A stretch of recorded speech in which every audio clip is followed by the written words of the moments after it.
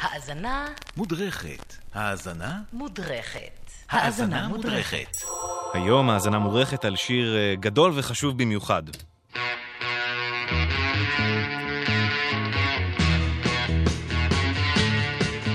אלה כמובן הרולינג סטונס עם I Can't Get No Satisfaction. טיפה נעבור על הבייסיקס בהתחלה של פינה כזאת. מי הם הרולינג סטונס? אנחנו מדברים קודם כל על שנת 65, השיר הזה.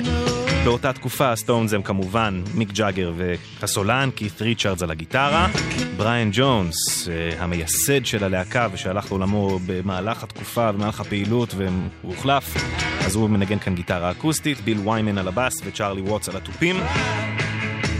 זה מופיע באלבום הרביעי שלהם, כאמור שנת 65, שם אנחנו נמצאים.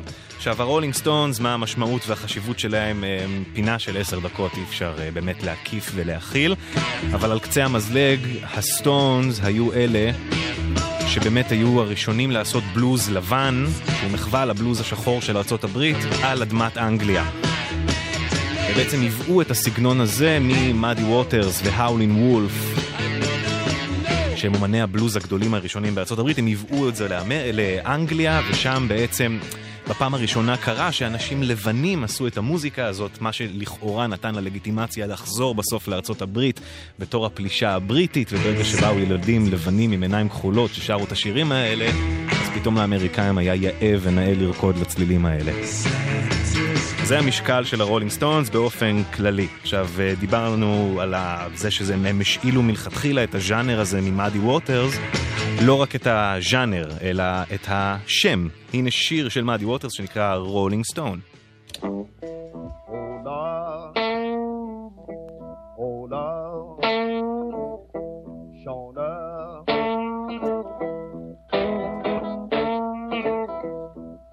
אז זה היה הלחם והחמה של הרולינג סטונס בתחילת דרכם, קאברים לשירים מהסוג הזה.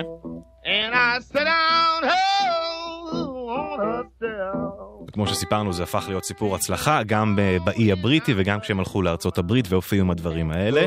אז בסיבוב ההופעות השלישי שלהם, שנים כבר אחרי שהם התחילו לפעול, הם הגיטריסט של הלהקה, קית' ריצ'רדס, לא ברור עדיין איפה בדיוק זה היה, הדעות חלוקות, היה הולך תמיד לישון בלילה כשיש לידו איזה טייפ כזה שהוא היה מקליט. אז לילה אחד הוא הכניס קלטת חדשה ולחץ הקלט, התעורר בבוקר וראה שהקלטת הקליטה כל הלילה והגיע עד לצד השני. הוא לא זכר שום דבר מהלילה הזה והחזיר את הקלטת אחורה להתחלה. בואו נשמע אותו בעצמו מספר את הסיפור הזה. I was asleep, I woke up without even knowing it. I pushed play on my little early cassette player, played it, went back to sleep, didn't remember a thing about it until I saw that the tape had run to the other end. So I ran it all the way back to the front. And there is 30 seconds of satisfaction, you know, in a very slow version.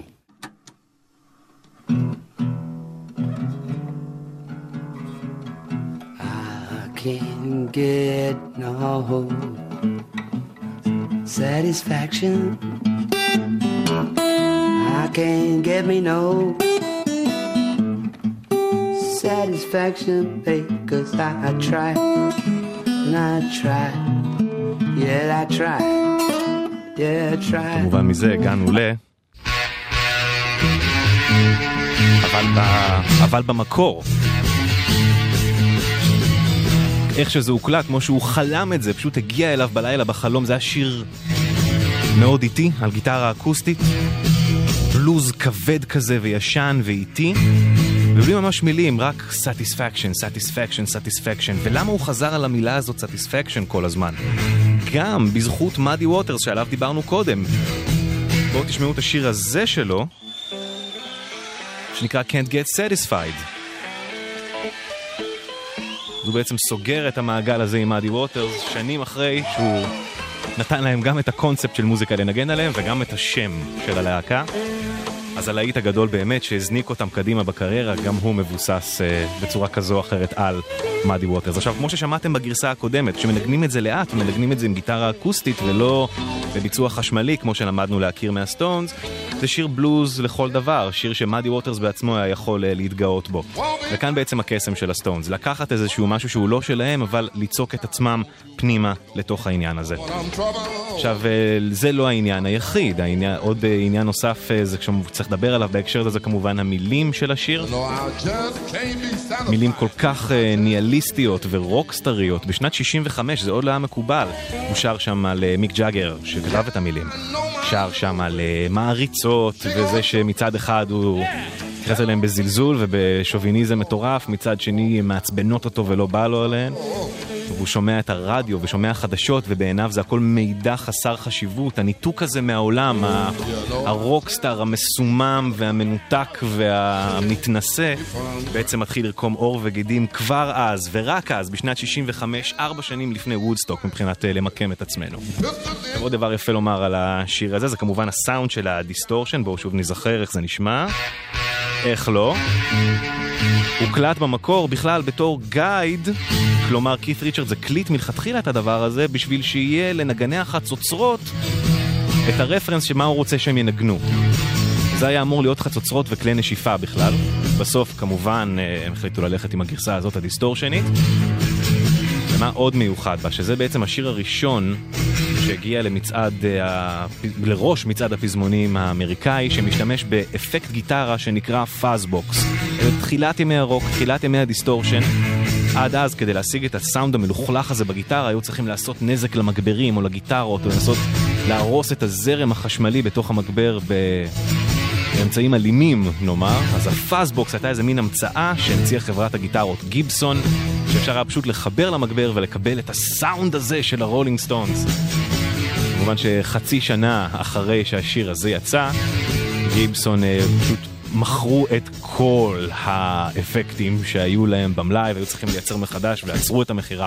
אז זה הסיפור של Can't Get No Satisfaction של הרולינג סטונס, משירי הרוק אנד רול הענקיים הגדולים הראשונים ומהמבשרים של הפלישה הבריטית לארצות הברית, ובעצם ההתחלה של הז'אנר הזה שאנחנו כל כך אוהבים עד היום. Satisfaction, Rolling Stones.